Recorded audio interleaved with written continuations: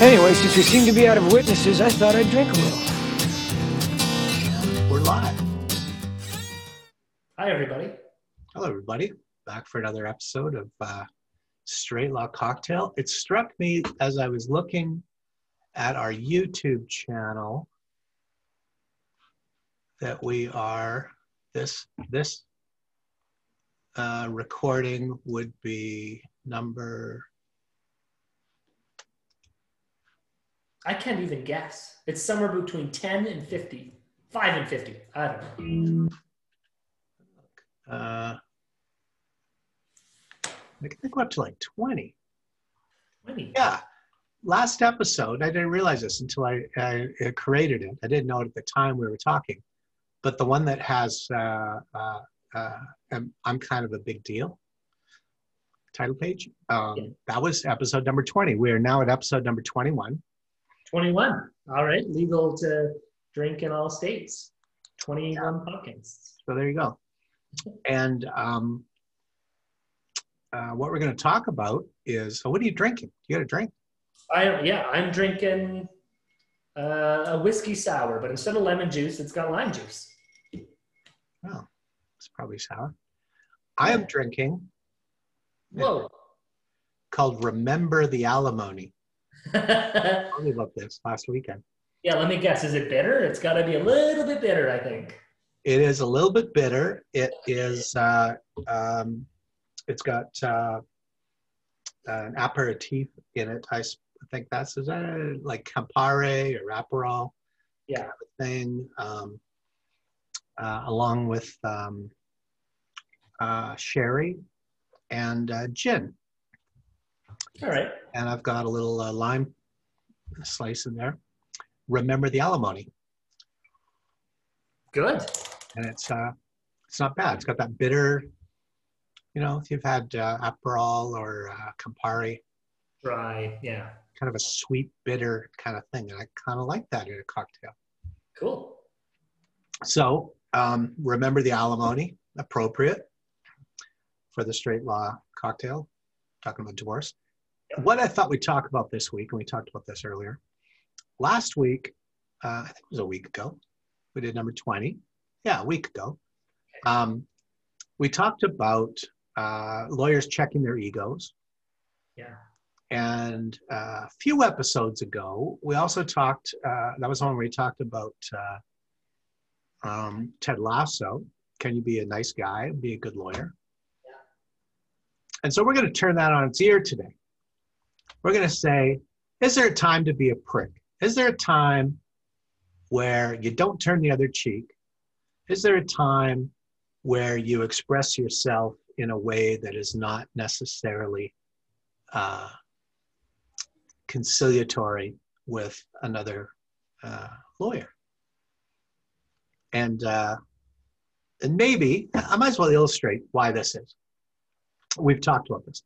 There's a certain young lawyer that I'm dealing with, and I would have to say her demeanor and my dealings with her have been relatively uniformly offensive.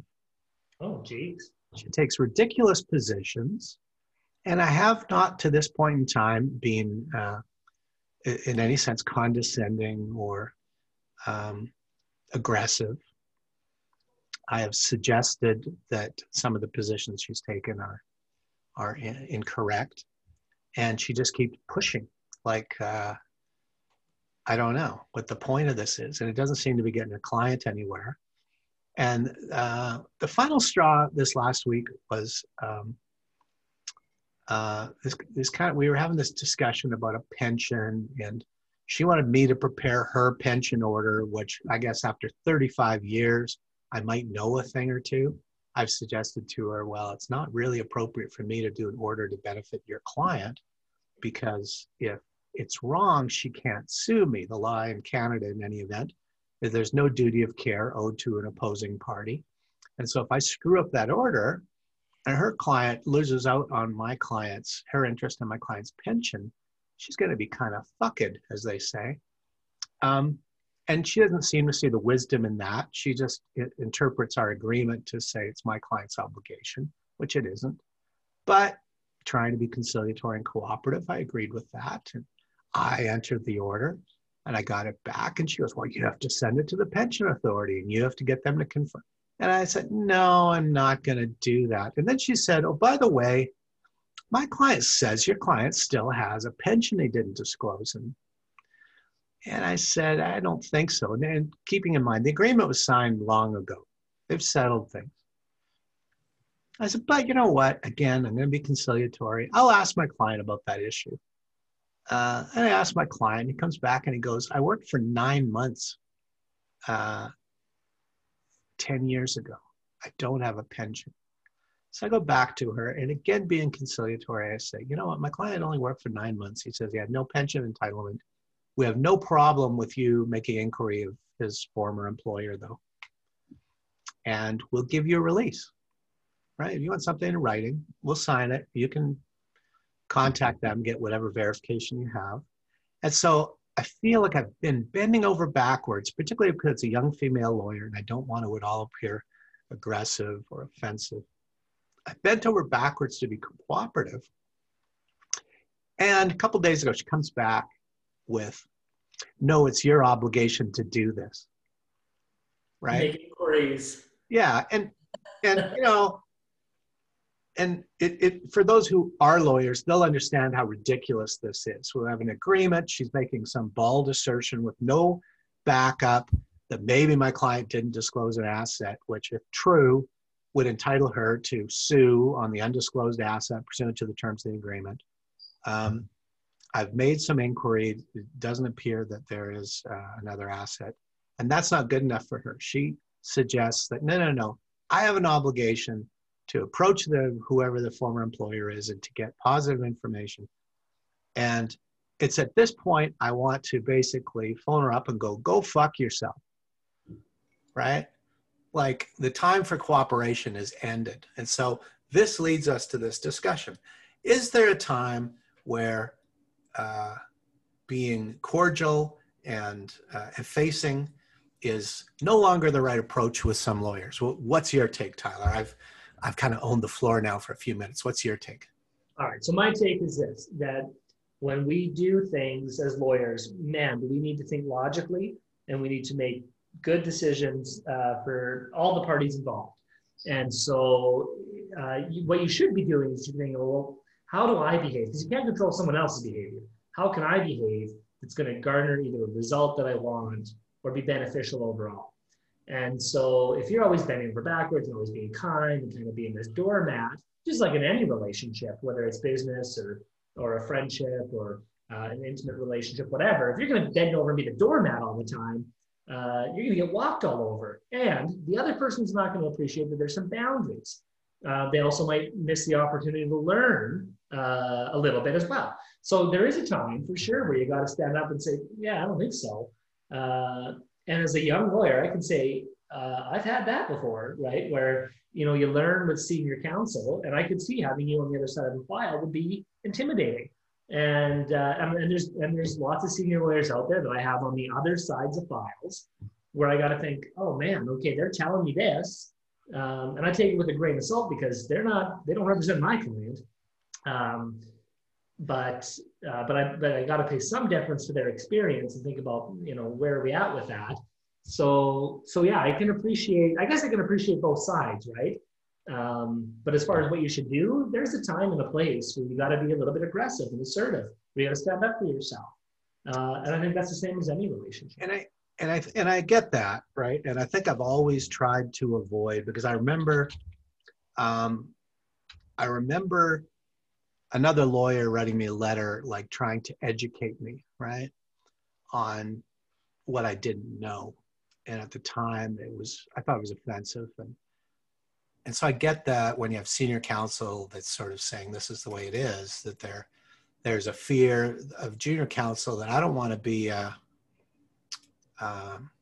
doormat, like you say, or I don't want to be bowled over by Especially if the somebody. senior council Let's see. doesn't have some senior council mentorship. That can be really That's tough probably too. true. I'm not sure what the mentorship situation is, but I think you're right. I think there is a time where the corollary is after you've been cordial, after you've been cooperative, there is a point where you need to look the other lawyer in the eye and say, you better understand who you're dealing with here, right? It's kind of like, was it Roosevelt said, walk softly and carry a big stick? And I think we've covered that in this podcast before. We've said those exact words. Yeah, I think that's the thing of it, right? Now, the funny thing is, early in my career, I was known to write intemperate letters or letters that were over the line. And Okay. I once wrote a letter referring to Scott Stenbeck as a gnarling, beef-wooted footlicker that ended up arising in a LISA seminar that I attended on lawyer civility. I don't do those anymore. It's not beneficial, right? Well, that doesn't help, right? To cause a rise of emotion and problems. That's not going to help. So me writing this lawyer a letter saying, you're a buffoon and you're an embarrassment to the profession or something like that. It's this hyperbole is not helpful. Now, what I did do initially, I just wrote a letter, further to this matter and your request. The answer is no, I'm not going to do this. Direct, to the point, avoiding insult or personal attack. Now, as it turns out, subsequently, my client of his own volition went and made the inquiry and received an email from his former employer confirming that, in fact, there was no outstanding pension. And I suppose avoiding some frivolous lawsuit from this, who will be unnamed twit of a lawyer. I sent it to her, and the only thing I wrote was, here's the email my client received from his former employer confirming there's no interest in the pension as we had indicated earlier, period. Paragraph, go figure, period. That was as That's direct. confrontational as I would get. So that's the struggle, right? Your emotions are occasionally, and I've done it, right? Early in my career, my emotions are on my sleeve. I've been known to yell at lawyers. There was an incident at the courthouse, actually, where senior counsel got into it with me and started yelling at me, and I'm screaming at him down the hallway of the courtroom. He made some comment about it's a long walk to the end of the block and around the corner, Harvey.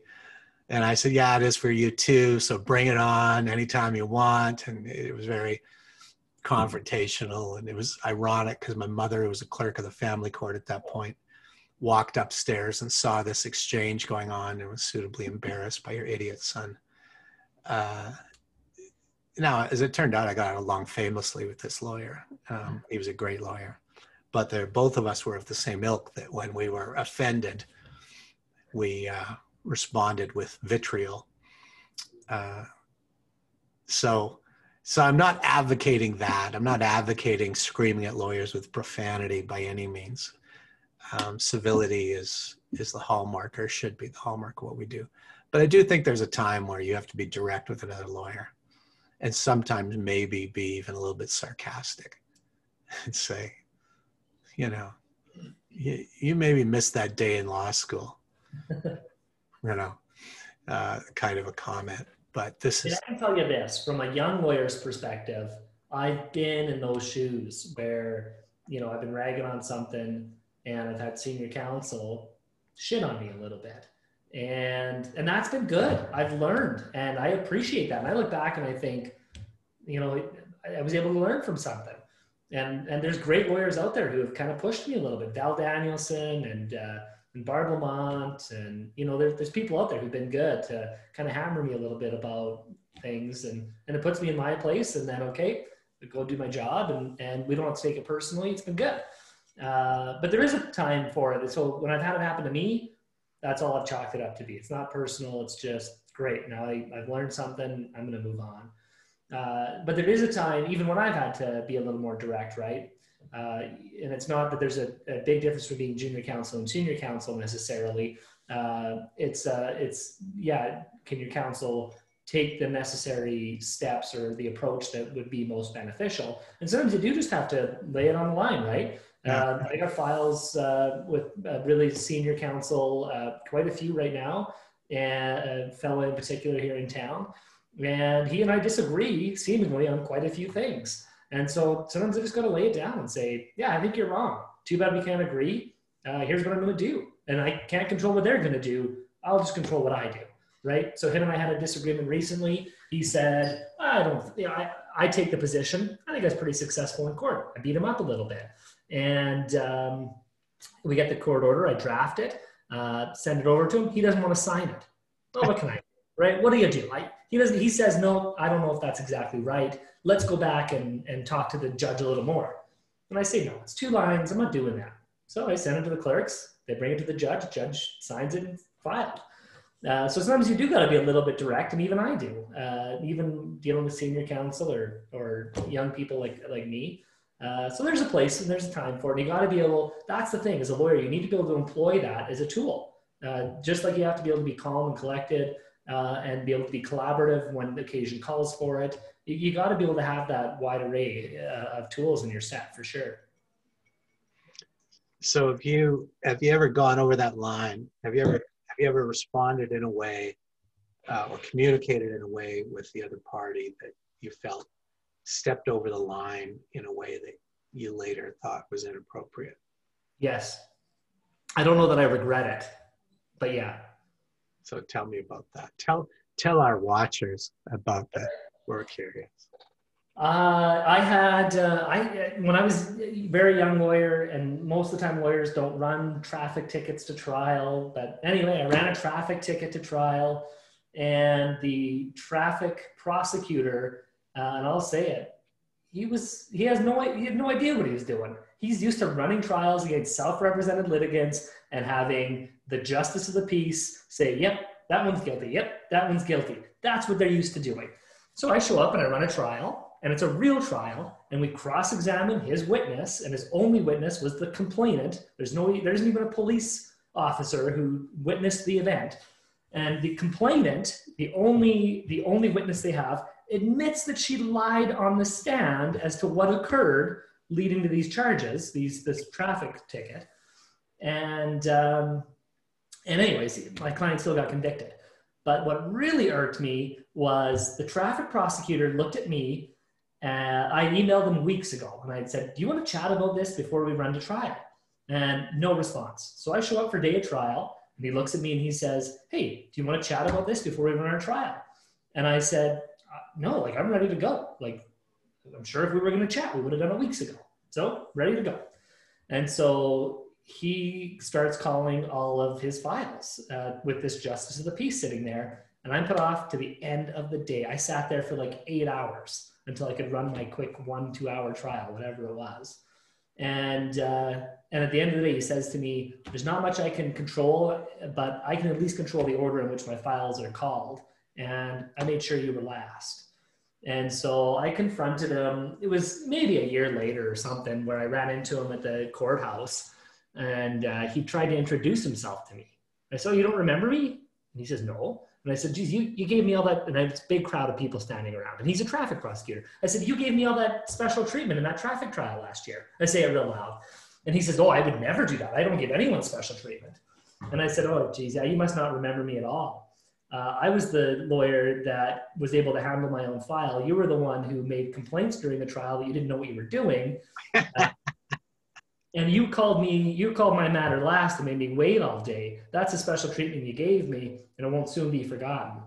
And I was probably a little over, but I don't regret it. You know what? I don't like that guy, and I don't have to. So that was probably over the line in front of a big group of people, but whatever. I know that guy. Yeah, I used to work with him.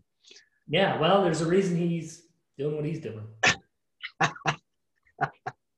In the middle of the trial, he says something about, I asked a very relevant question, very uncomfortable for the complainant, but that's my job. And he says something about, my friend wants to run this file like it's a family law file, and it's just completely inappropriate. And my response was that my friend's inability to run his own file is of no consequence. The question's relevant and needs to be answered. And of course it was relevant. So the justice of the peace had to say, yeah, okay, answer the question. But anyway, here I am doing it again. Why'd you get me started? I'm still mad about that. That's the tension of what we do, because we are hired combatants on a certain level. And the issue is, something we battle with is to what degree do we fall into, I guess, a more combative stance than we ought to. And yeah, we should do what is effective. We should do what works well. And I have nothing to gain from sort of telling this stupid traffic prosecutor off. It doesn't benefit me. And that's the hard thing, isn't it? It's the cost benefit of everything that we do. Is it advancing my client's interests? Now the flip side is, there are times where you take a position with a lawyer or with a judge even that is going to piss them off. Yeah. And we can't be afraid of asserting our reasonable interests of our clients because it's going to create rancor with some other lawyer or some judge. No, that's right. Yeah. That's our job. Exactly. Yeah. And I think, occasionally, there may be lawyers that are a little bit timid about that. And that's not good either. But no, you need to be what we call a zealous advocate. You got to be able to do the hard part too. You got to be able to stand up to people and push back. And you got to be able to set boundaries, especially, for us, we practice in Lethbridge, Alberta here, and it's a pretty small community. And we're going to have multiple files with these same lawyers over and over and over. So the more that we let that person kind of, walk all over us, the more it's going to happen on the next file and the next one and the next one. And the more that you stand up to them, or the more that you show some boundaries and that you know what you're doing, that you're capable and confident and not afraid to stand up for that, the more they're going to kind of have some either respect or deference to what you have to say. And that's important. And then we can hopefully work together in a more collaborative way after we've set these boundaries, so we can both advance our clients' interests in a way that's going to get resolution quicker, cheaper, easier, all that sort of stuff. Yeah, I think you're right. And I think, so I think that's the tangent. So I think it seems to me we're on the same page. I think, which makes sense, because I think we're both reasonably decent lawyers. You can't be a doormat, and there is a time to be firm and direct with another lawyer when they're being ridiculous or offensive. But it doesn't require a long sort of diatribe of, criticism and profanity-laced invective. Let's not create... not going to advance your situation, kind of demeans the profession on some level. But there are times, I got to say, in 35 years, I've had the opportunities where I've said things I regretted, but I've apologized where I've realized I was out of line. But I was articling. I was articling. It's like you're in the bigs now. You're at the table, and I was given a lawyer, but you're not a law student anymore. You're in between. Yeah, I was given a small claims matter to deal with, and I got to court 5 minutes late, and the matter had been called, and because I didn't attend, they granted a default judgment against my client. That's not good. And the lawyer on the other side, I phoned and I said, apologize. I got delayed getting to the courthouse, and I was there 5 after. I think it was 9:35. Let's start at 9:30. And so would you be prepared to set aside the noting in default, allow me to file a defense, and I'll pay the throwaway costs out of my pocket. It wasn't my client's issue, it's my issue. Sure. And the lawyer said, no. And I still remember this. I was in the library at North and Company, and I'm like sweating. I'm like, oh, fuck, I'm gonna get fired. And so I said, look, I said, this is my mistake. It's not my client. I'll pay you the throwaway costs out of my pocket. I said, but I'm going to apply to set this aside, and the court's going to grant it. Yeah. The delay was 5 minutes, literally. My client has a legitimate defense. And the lawyer said, no. And I was so freaked out. So I'm on the phone, and I'm like, I'm going to get fired. And all I could think of was go, you know what? Fuck you. And I hung the phone up.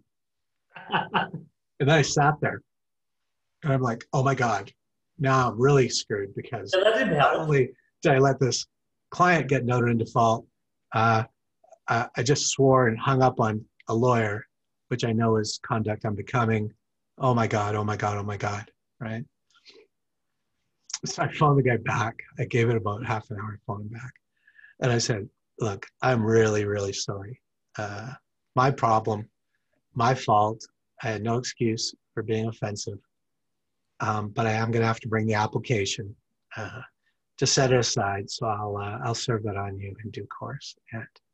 And this lawyer was a decent fellow at the end of the day, and he apologized to me. I said, no. He says, you know what? I should have consented. I was just pissed off because your clients pissed me off, but it's not your fault. And so I'll give you the consent order. And, but yeah, it was, from young, oh my God, don't scream at lawyers when you're freaked out. It doesn't help anything. But That's pretty funny. yeah, it's been an interesting road. I did, I was an English major in university, and before I went to law school, and speaking of kind of over the edge, I had a file, and it was with Dan Shapiro, Dan. Yeah. And, difficult custody file. It had been going on and on and on and on and on. And nothing had happened for a while. And suddenly out of nowhere, he sends me this letter about how this needs to go to trial, and, and I wrote this long rambling letter quoting William Shakespeare's Romeo and Juliet. And it wasn't offensive, but it was ridiculous, right? It was about star-crossed lovers, and, And why did you do this? To what end? Oh, because he kind of irritated me. The tenor of the letter was, we'd sent you a proposal for resolution, literally, I can't remember the dates exactly, but it would have been something like October. And I said, as the days turned into weeks and the weeks turned into months without a response, I wondered if perhaps, against all odds, our star-crossed lovers, like the Montagues and the Capulets, had found, their way, and perhaps they didn't need us, But alas, after only 4 months of requesting a response to my letter, my hopes were dashed when you wrote me indicating that, that our proposal was not acceptable, not only not acceptable, but grossly offensive to your client. And, but it was a whole. All right, I get it.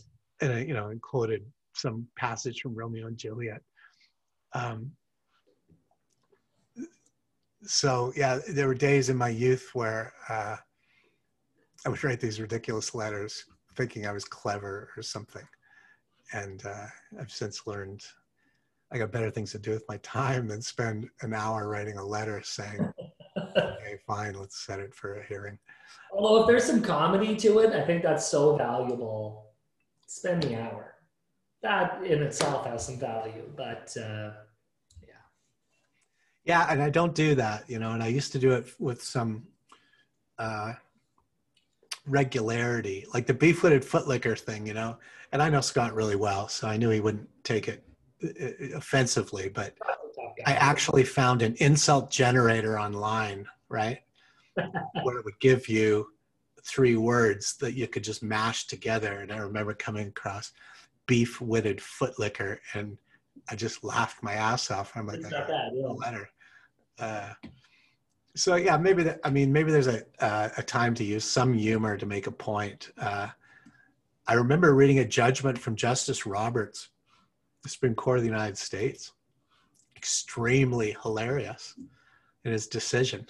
That's awesome. Yeah. I thought, this is great, right? Why can't you have humor? Actually, I wrote a decision for the Law Society of Alberta, lengthy decision, but I quoted Casablanca in the decision. Okay. You know, this lawyer had done wrong and was trying to blame it on his juniors and his staff. And Yeah. I likened it to Captain Renault in Casablanca, who was shocked to find there was gambling going on in the establishment, even as he held his hand out to collect his winnings. And I actually wrote exactly that in this decision about how this lawyer, you know, was shocked to find out, you know, there was misdeeds going on under his nose, even as he held his hands out to collect the income generated by those misdeeds. It was simply unbelievable. And they had an editorial kind of support group, and they just refused to allow me to leave that in this decision. And I ended up bending and removing it. I should have said. It's going to stay. But yeah, I think there's a time for some humor. And this all being said, there does seem to be a time for a little bit of assertiveness, maybe even a little aggression. I think so. Yeah, you know, I was going to share, we've got this parking lot here, and we've got on one side, and we've got this restaurant on the other. And so we have these food delivery companies that love to park in our spots, which is so frustrating. Yeah. And so we post little notices on their cars, or if I see them, I'd ask them, hey, could you help me out here? Don't do that. And it was just worse and worse and worse. And so you know what I started doing? I just scream at them. I scream at these guys. Lose my mind on these guys. And you know what they do? They park down the street now. It works. So, you know, you got to do what works a little bit. It helps. It makes a difference. So there you go. But keep your cool. Be in control. That's important. Be effective. Yeah. Right. So that's our topic for jour, the topic of the day. Sometimes you got to be direct, but don't be an asshole. It doesn't advance your client's interest. No. So what's up for your weekend? I don't know. I got a little family get together, and considering COVID, I'm not sure if we're going, we're not going. I got to talk to my wife, got to figure that out. And I think I've got a snowblower that I need to repair. I threw a belt because I don't want to shovel anymore. My back is killing me. How about you? Really nothing. Might have dinner with the Hamiltons, you know, Kevin and Sean. Or the Hamiltons. But other than that, you know, probably a little bit of house cleaning and straightening up. You know, you can do that in the weekend. Got a little bit of work to do sometime since I got a file that's blowing up. Speaking of unreasonable lawyers. But yeah, nothing major. And I'm like, what's your take on this COVID thing? Like, is it a huge deal? Is it a little deal? Do people wearing masks encourage you or offend you? I am very conflicted, but I think that it is a big deal. For sure, it's a big deal. And it doesn't take much to take some precaution to protect everybody. So no harm in wearing a mask. Not only is there no harm, and some people say there is harm. To those people, I have to say, you're stupid. There is no harm in properly wearing a mask. Just like your underwear, don't wear the same one every day without changing it or washing it. Right. Yeah, let's have some sense. There's no harm in that. Yeah, I'm a little bit, I mean, you know, I've been pretty worried about it. We've been pretty strict in my household about locking down and staying safe and keeping everybody else safe. And case numbers are really high, but it's always tough, right? Because we've got so much information coming at us. It's hard to decipher. What does it all mean, right? The case numbers are really high now, but maybe at the last time we had a really big peak, there wasn't as much testing. I mean, I was horribly sick in March of 2020. I should have had a test. They weren't testing at that time. So, you know, who knows what the case numbers were compared to now.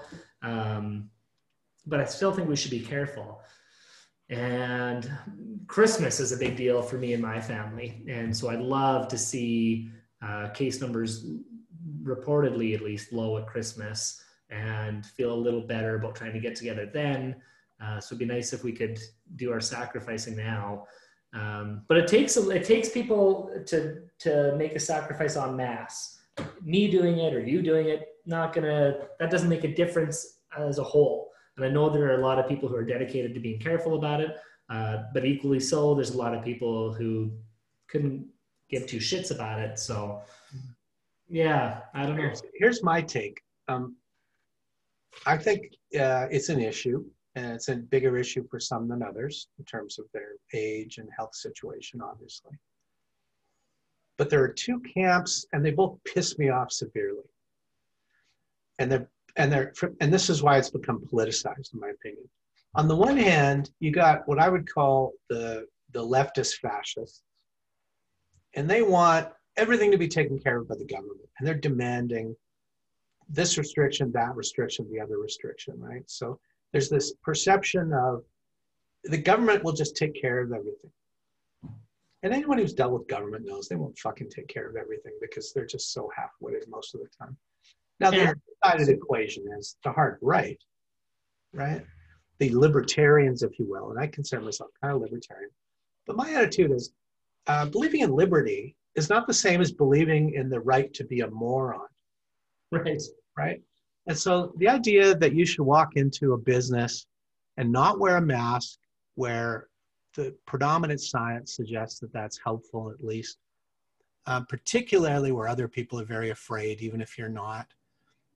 You're not bold by not wearing a mask. You're not expressing your respect for liberty. You're just expressing that you're an idiot. And so between the two camps, my attitude is we have this problem to a great extent because people aren't responsible, because the concept of personal responsibility is just devoid from modern society. And it's either the government needs to take care of us, or I should just be free to be a complete twit.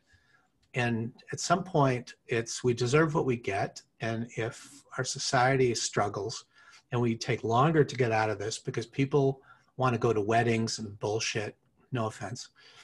I don't think anybody got COVID at the wedding you went to. No, but nobody. Outbreak in Lethbridge was from a wedding. Other outbreaks are from church. Other outbreaks have been at businesses, in part, from what I understand, because people go and they drive to work together. Well, fuck them. And I don't want government intruding, but let's not give them an excuse. That's my take. There it is. I love it. That's good. I think I agree. I'm a bit of a libertarian. I don't want government intervention and imposition, I guess. But at the same time, I want to be able to believe that people are going to make good choices and smart choices. Yeah. My God, I hope they don't let me down. Many dummies. We got some dummies. I was at Auto Value buying my snowblower belt, and about half the people there were dummies. Selfish dummies. I think you're right. So yes, I am kind of isolating fairly consistently. I don't really have circles much beyond my immediate family and my parents, and us at work. Yeah. And even at work, we're washing our hands constantly and wearing masks when clients come in, and got separation from the waiting room and our staff, and it's just being prudent. Yeah.